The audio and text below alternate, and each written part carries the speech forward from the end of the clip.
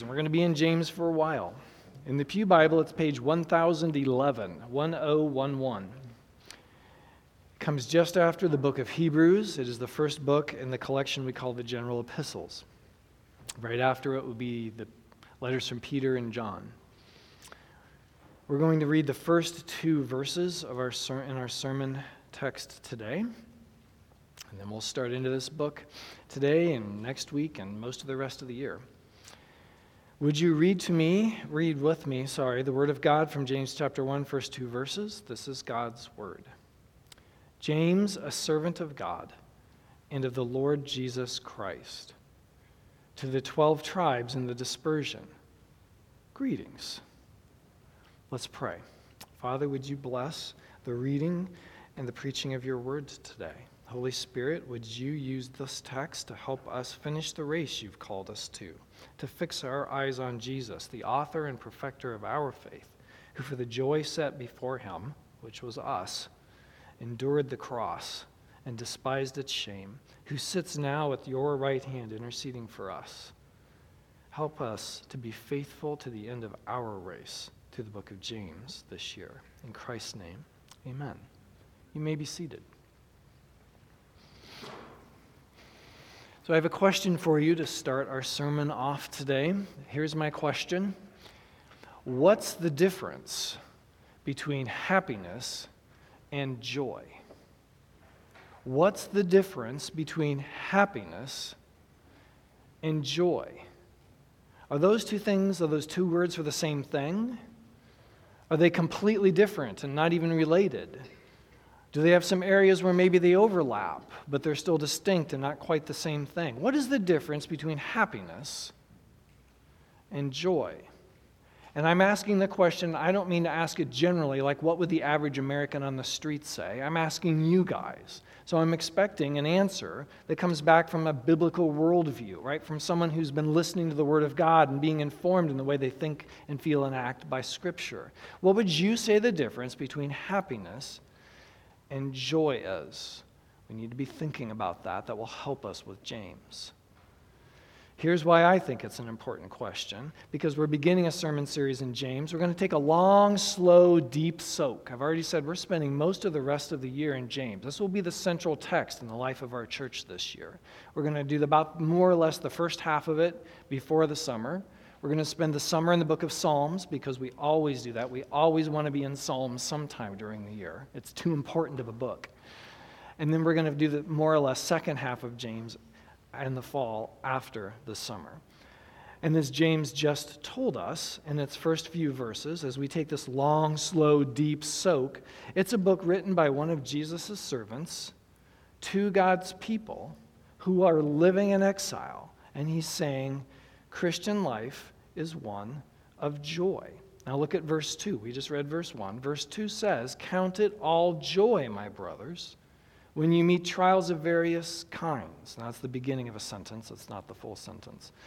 James is a book that's about joy. Consider it all joy, written by a servant of Christ to God's people in exile, teaching them about how to live life. So if that's the case, if it's about joy, then we should probably understand the difference between happiness and joy.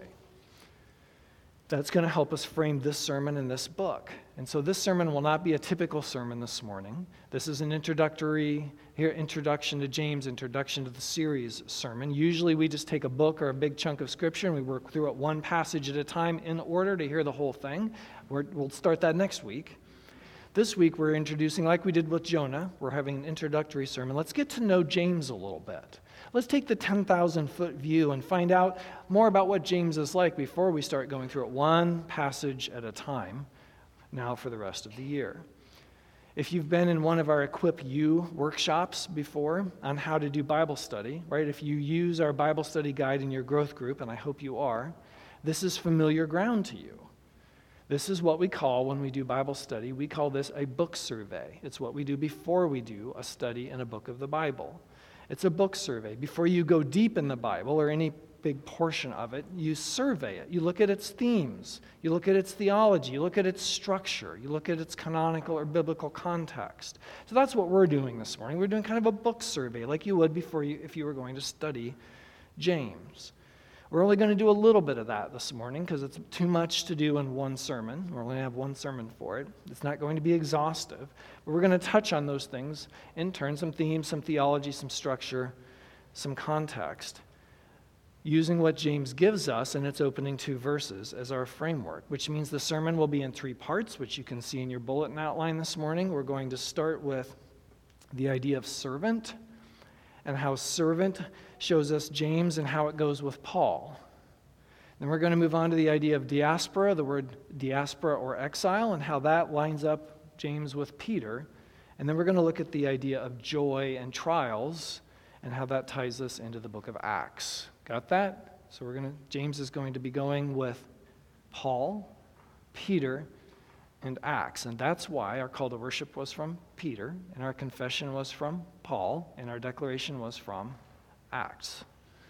It's mirroring what we're doing in the text of the sermon today. So get back to our opening question. Okay, here's where we're headed. What is the difference between happiness and joy?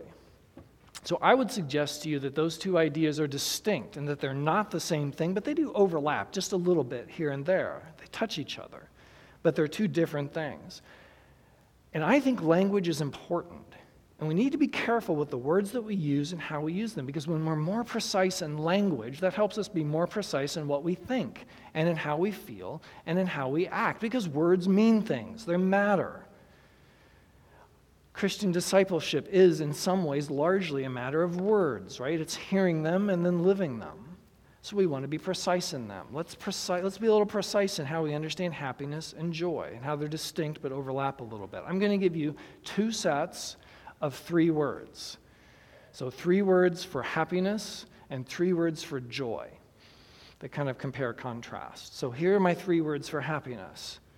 Happiness is variable, situational, and emotional. It's variable. Happiness comes and goes. You're not always happy. I am sometimes happy, but not often. Right? I like being sad. I think it's fun. I have a melancholy disposition. Drives some of my family nuts. Let's just be sad for a while, right? Happiness comes and goes. It's variable. Sometimes you are, sometimes you're not. Happiness is situational. It's situational. It depends. It's our response to some outside circumstance or something that happens, right? That went really well, so I'm happy. And it's emotional. It's a feeling in us. Happiness is variable, situational, and emotional. And it's a good gift from God when we have it. It's to be enjoyed as a gift of grace from His hand. That's happiness. Here's what I would say joy is. Here are my 3 words. Joy is stable, internal, and deliberate. It's stable. Joy can be a constant in life, maybe even ought to be. It doesn't wax and wane. It's stable. It's internal. It depends not on a situation in the world, but on an internal condition of the soul. And it is deliberate. I would say joy is a disciplined orientation of the heart. It is a choice that actually originates in the will, not in the emotions. It's not a feeling. It's a deliberate choice of the will. And it is also a gift from God. But one difference is happiness is a gift from God. We enjoy it when we have it, but it's variable. Joy is a gift from God that is intended to be a regular, normal part of Christian discipleship, of Christian life. It doesn't come and go. It's a gift from God that's supposed to stay. So joy and happiness are actually quite distinct. They overlap sometimes in that having joy can also make you happy, and that's good. But joy is a basic component of Christian life, and happiness is a welcome bonus, if that helps you, right? Joy is a consistent, necessary part of Christian life, and happiness is a nice bonus on top. You do have to have the necessary component and be glad and rejoice when you have the bonus. So we want to make sure we're using our words carefully and we understand them rightly. All right, sometimes I hear Christians say things like, I just don't have joy. And I think the immediate follow-up question might be, do you mean you're not happy? Because everybody has that. Or do you mean that you're lacking a basic component of Christian life? Right? And then how we respond is very different depending on the answer. Do you mean you're just not happy right now? I'm sorry. talk about that. You're lacking a basic component in Christian life. We need to do some discipleship to help you grow in Christ, to have joy, because it is a stable, normal part of Christian life. So the book of James is aiming at that.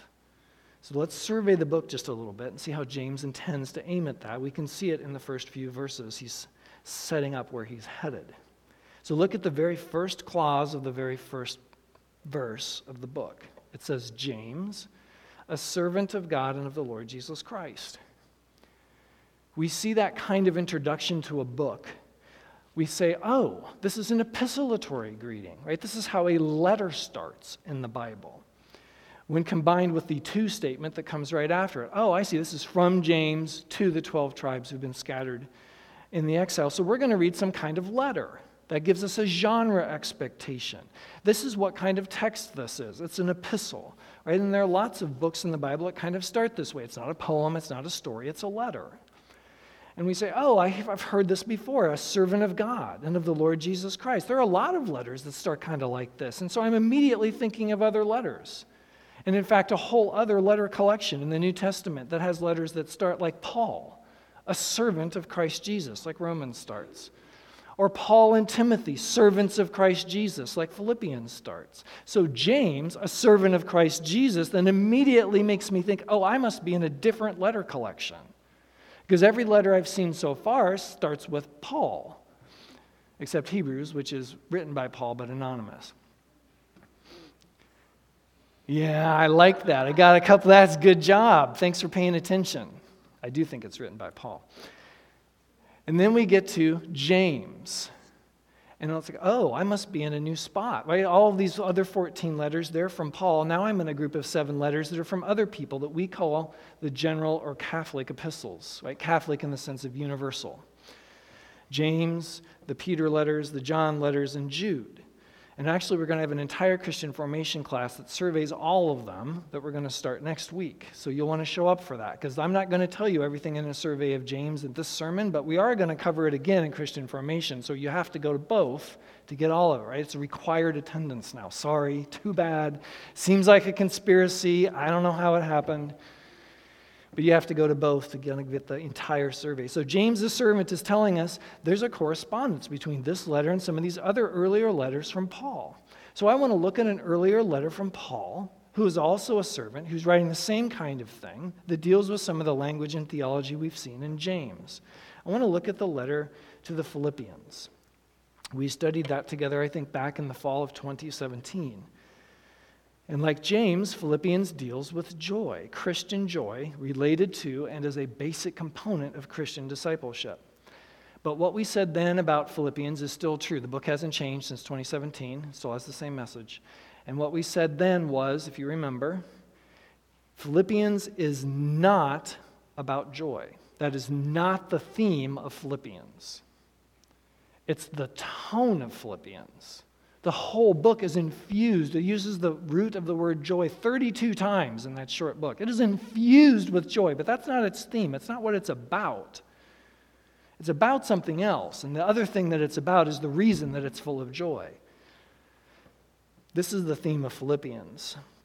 If you recall from that sermon series, it is unity, in other words, unity in the church, through humility in the character and conduct of each Christian, unto the gospel. Unity through humility unto the gospel. That's what Philippians is about. That's why it's so joyful, because as the church is unified, as each person in the church exemplifies the humility of Christ, the gospel goes forward. And so Paul is off the charts excited because of what happens when the church has unity through humility. That's joy. We had 2 sentences that you might remember that further tease out the message, and they were these. They used to be on the wall of the education hallway, and they are this. 2 sentences, the message of Philippians is, you are more important than I am. You are more important than I am, and the gospel matters more than anything. That's the theme or the message of Philippians. You are more important than I am, and the gospel matters more than anything. And that's why it's suffused with joy from one end to the other. But it's a book about the gospel. Now let's consider the declaration of grace It was the call to confession, from our call to confession this morning, Philippians 3, 7 through 11. And you can turn there quickly in your Bibles if you want to look at it again. We're going to look at that particular text where it talks about joy as a key component of Christian discipleship.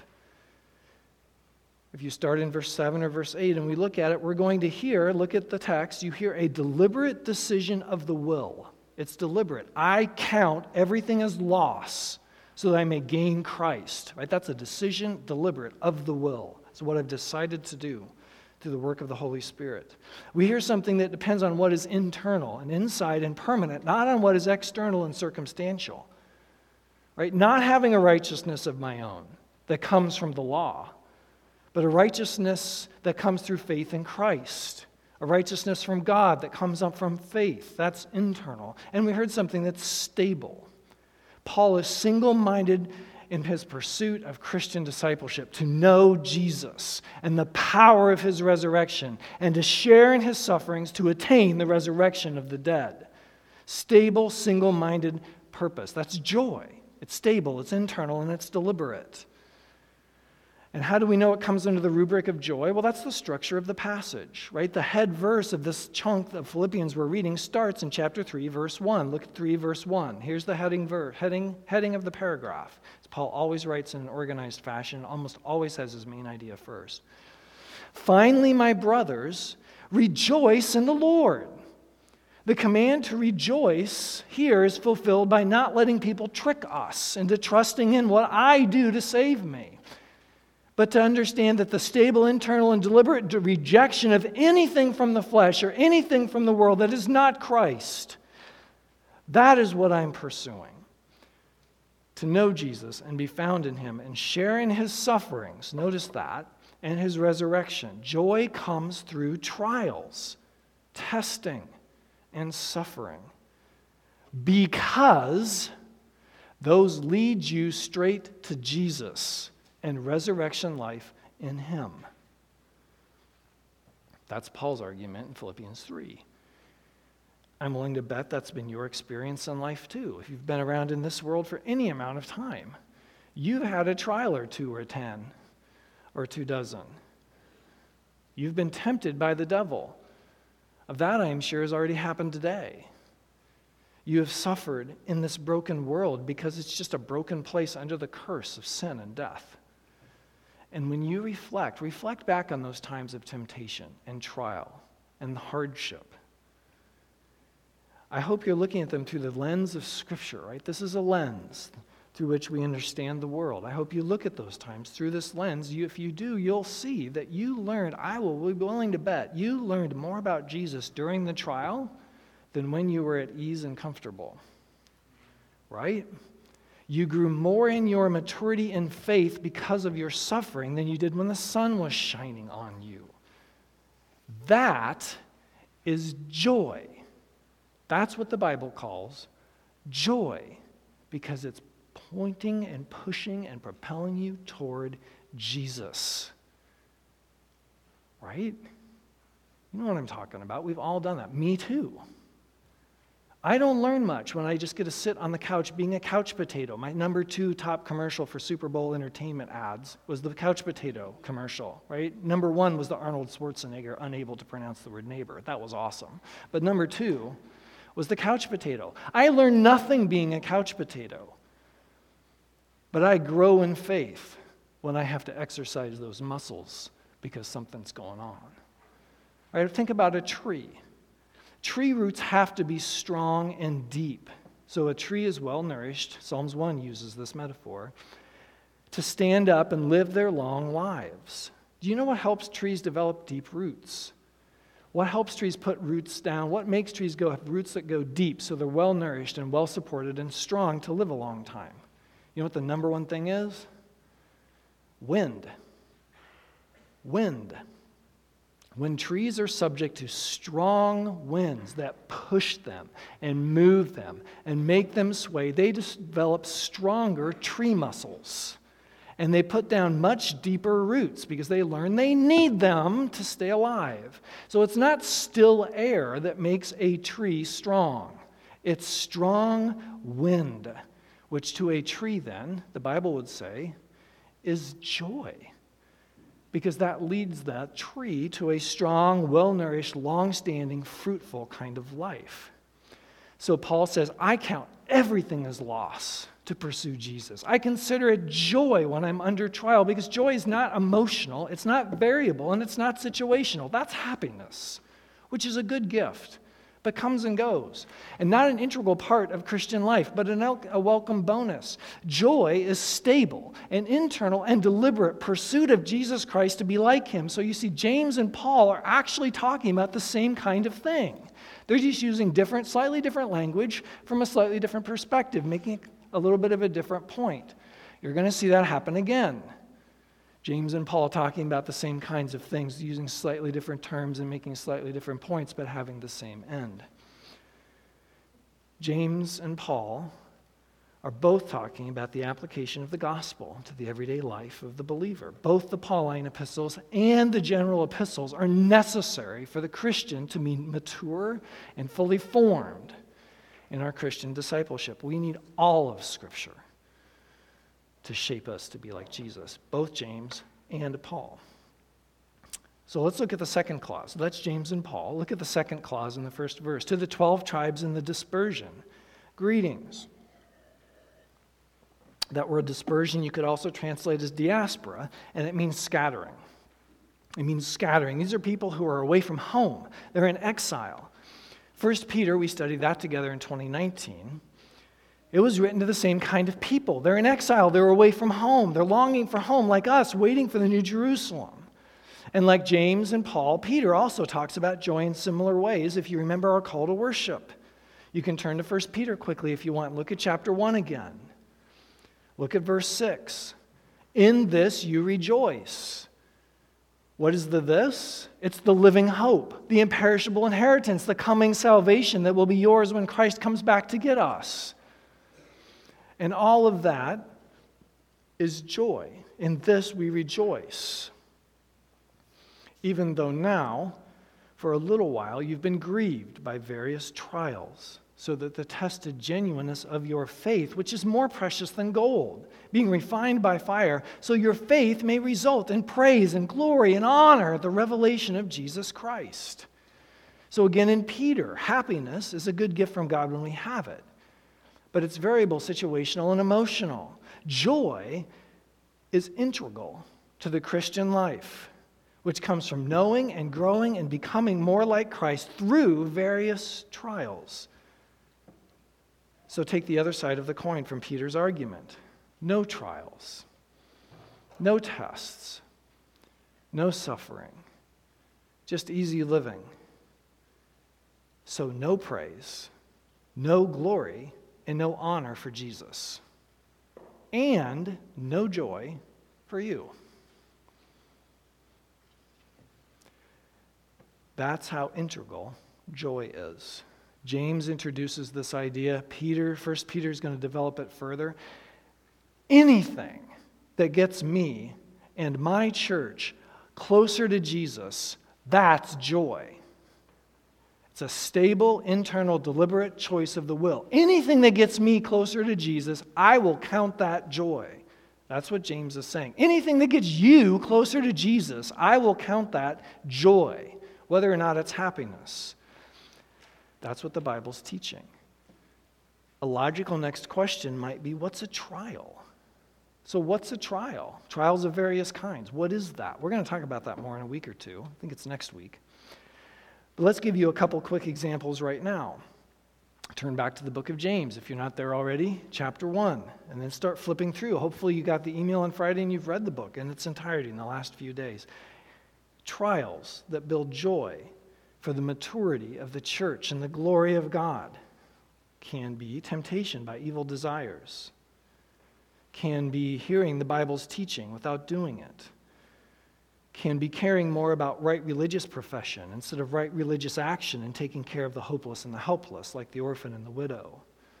Trials can be showing favoritism inside the boundaries of the church and its relationships. Trials can be having faith that does nothing, right? Sit on your bottom faith. A trial could be having an untamed tongue, A trial could be choosing to live by wisdom from the world instead of wisdom that comes from God and His Word. A trial could be selfishness. It could be greed. It could be prosperity. It could be being rich. It could be being impatient. I just want Jesus' kingdom to come, and I'm not going to do anything but sit here until it does. Those are the kinds of trials James is concerned about. Did you recognize those things? Right? That's the whole rest of the book. Those are the trials he's talking about. They relate to the 3 S's we learned last year in 1 John. Every one of the general epistles deals with 3 S's, right? They're all concerned. Each of the 7 general epistles is be faithful to the end. Be faithful to the end. Keep running. Keep running. Don't give up. And they lead us right into the 7 letters of Revelation, which all say overcome, overcome, overcome, overcome, overcome. Don't give up, church. Keep going. It's worth it. And we have to persevere through 3 S's in the general epistles. If you remember them from 1 John, they are sin, suffering, and serpents, or false teachers who want to lead you astray. So each of the 7 general epistles will deal with one or more of those themes. James introduces all of them.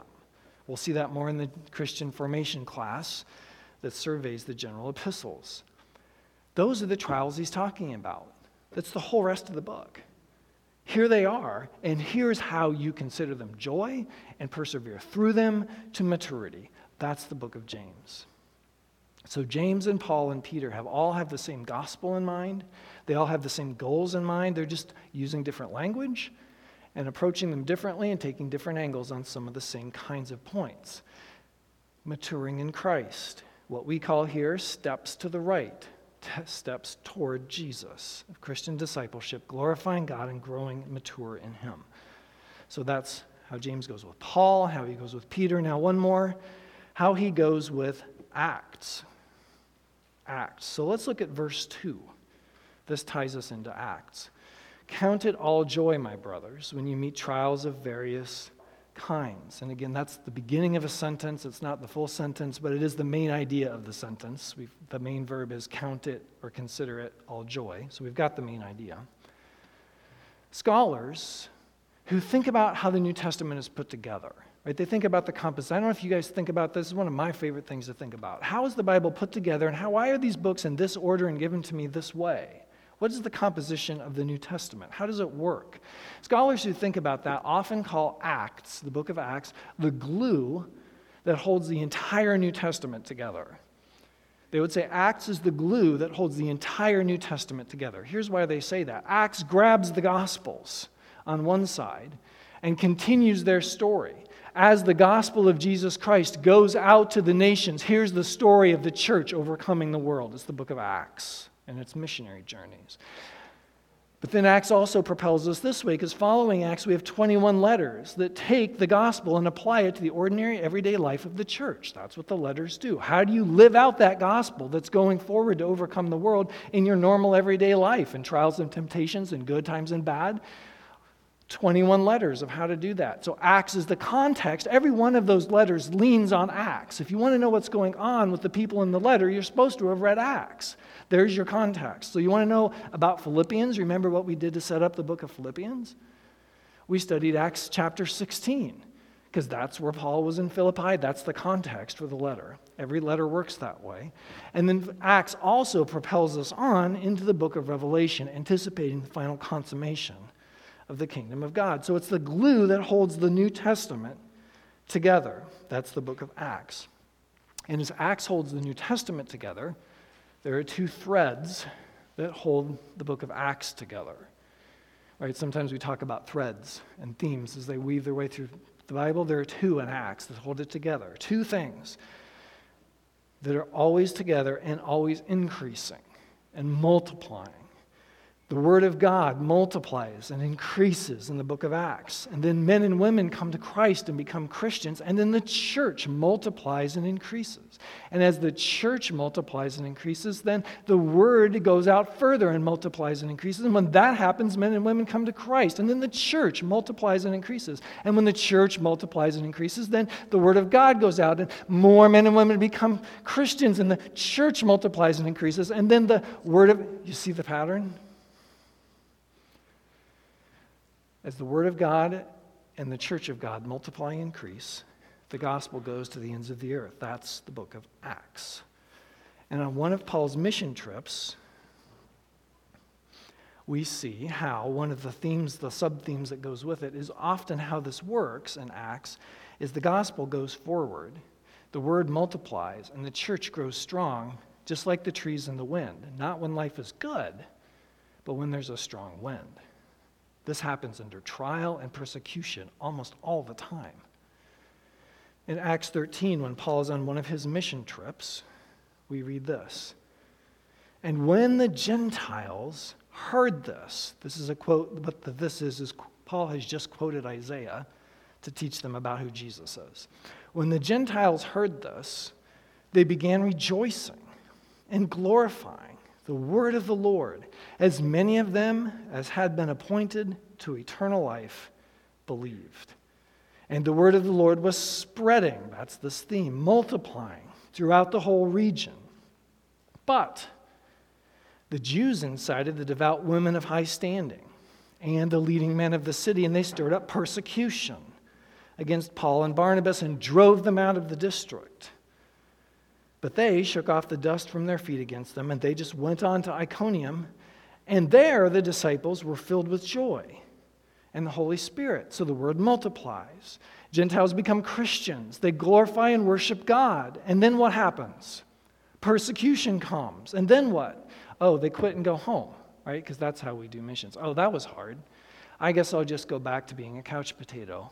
That was painful. I got hurt doing that. Is that how Christian life works? Is that how missionary, is that how making disciples happens? Oh, that was hard, so I quit. No. They just go on to the next town. We're not finished. We're not done. The word of God multiplies, the church multiplies, and through trial and persecution, it goes even further.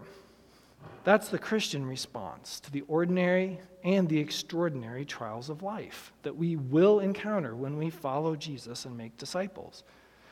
Stable, it's joy. It doesn't vary. Internal, it doesn't depend on what's happening to me. It depends on the condition of my soul. And deliberate, it is a decision of the will.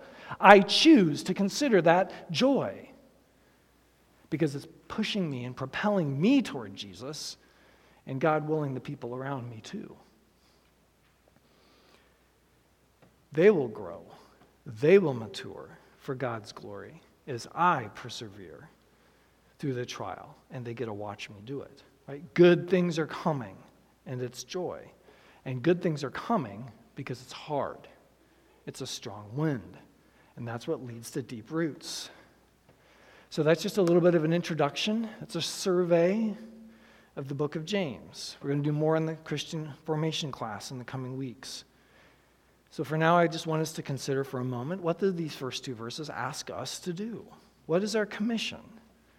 Here's your commission. This is going to be a little unusual, and it will be different than the last few we've had from the book of Jonah, because this is not the book of Jonah anymore. Here's what I would like you to do. Here's what I think this text would like us to do in the coming week. I want you to think about and remember a time of trial and testing. Maybe you can remember one really big one. Maybe you remember a couple of small ones in sequence.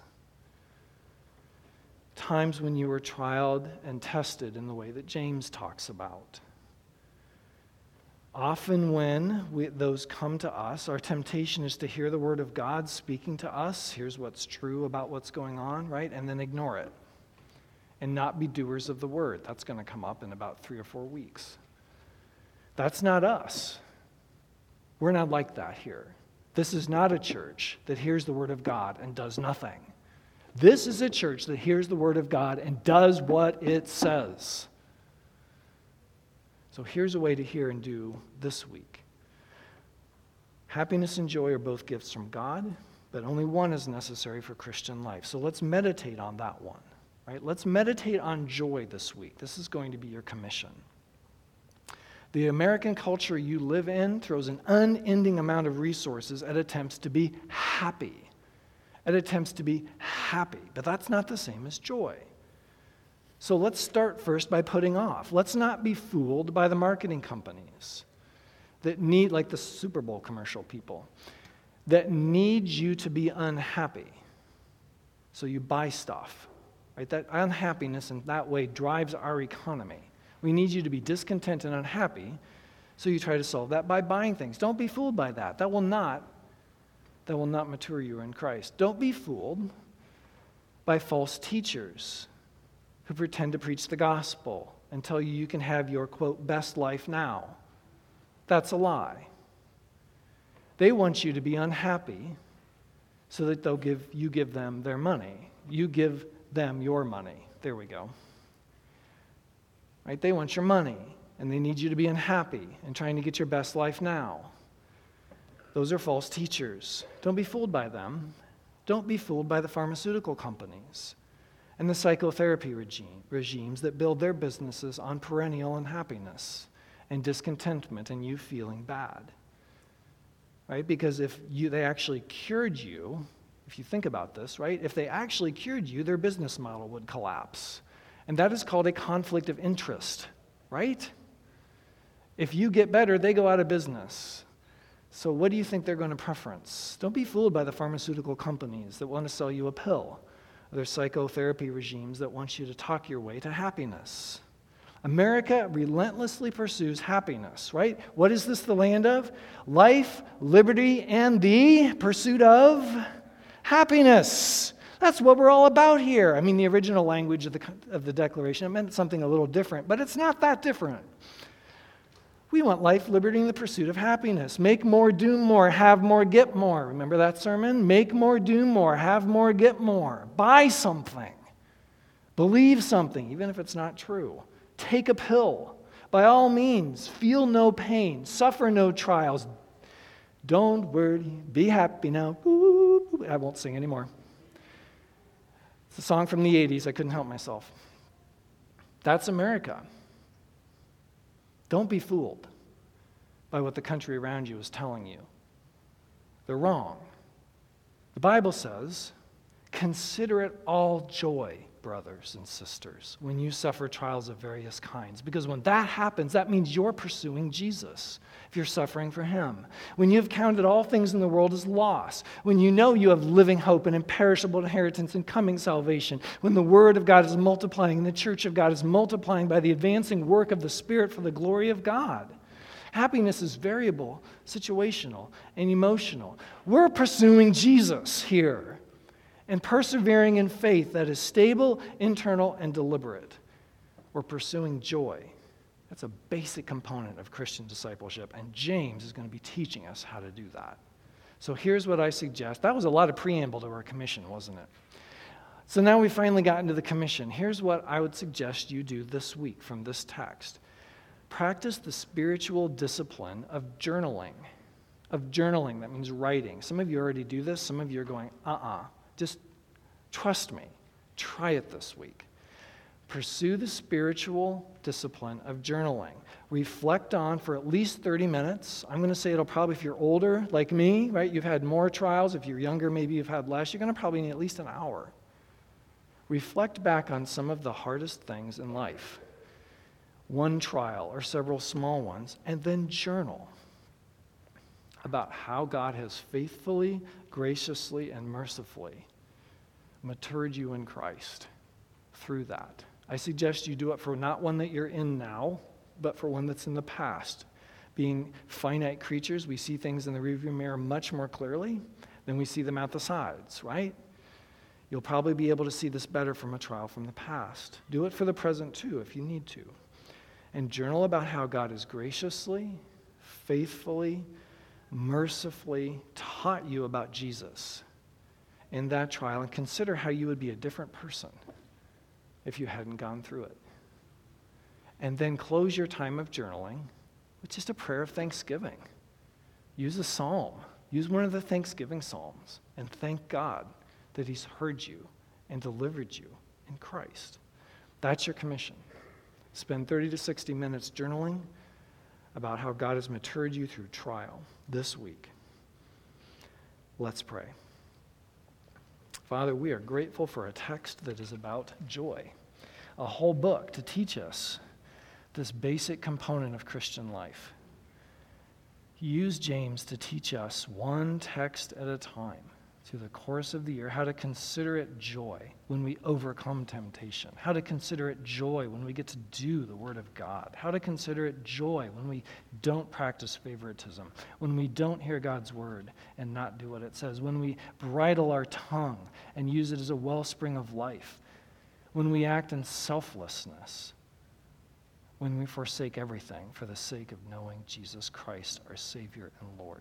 Teach us joy this year, that we might look more like your Son, that then others would hear and see the gospel in us and come to you in faith as well. We ask this in Christ's name.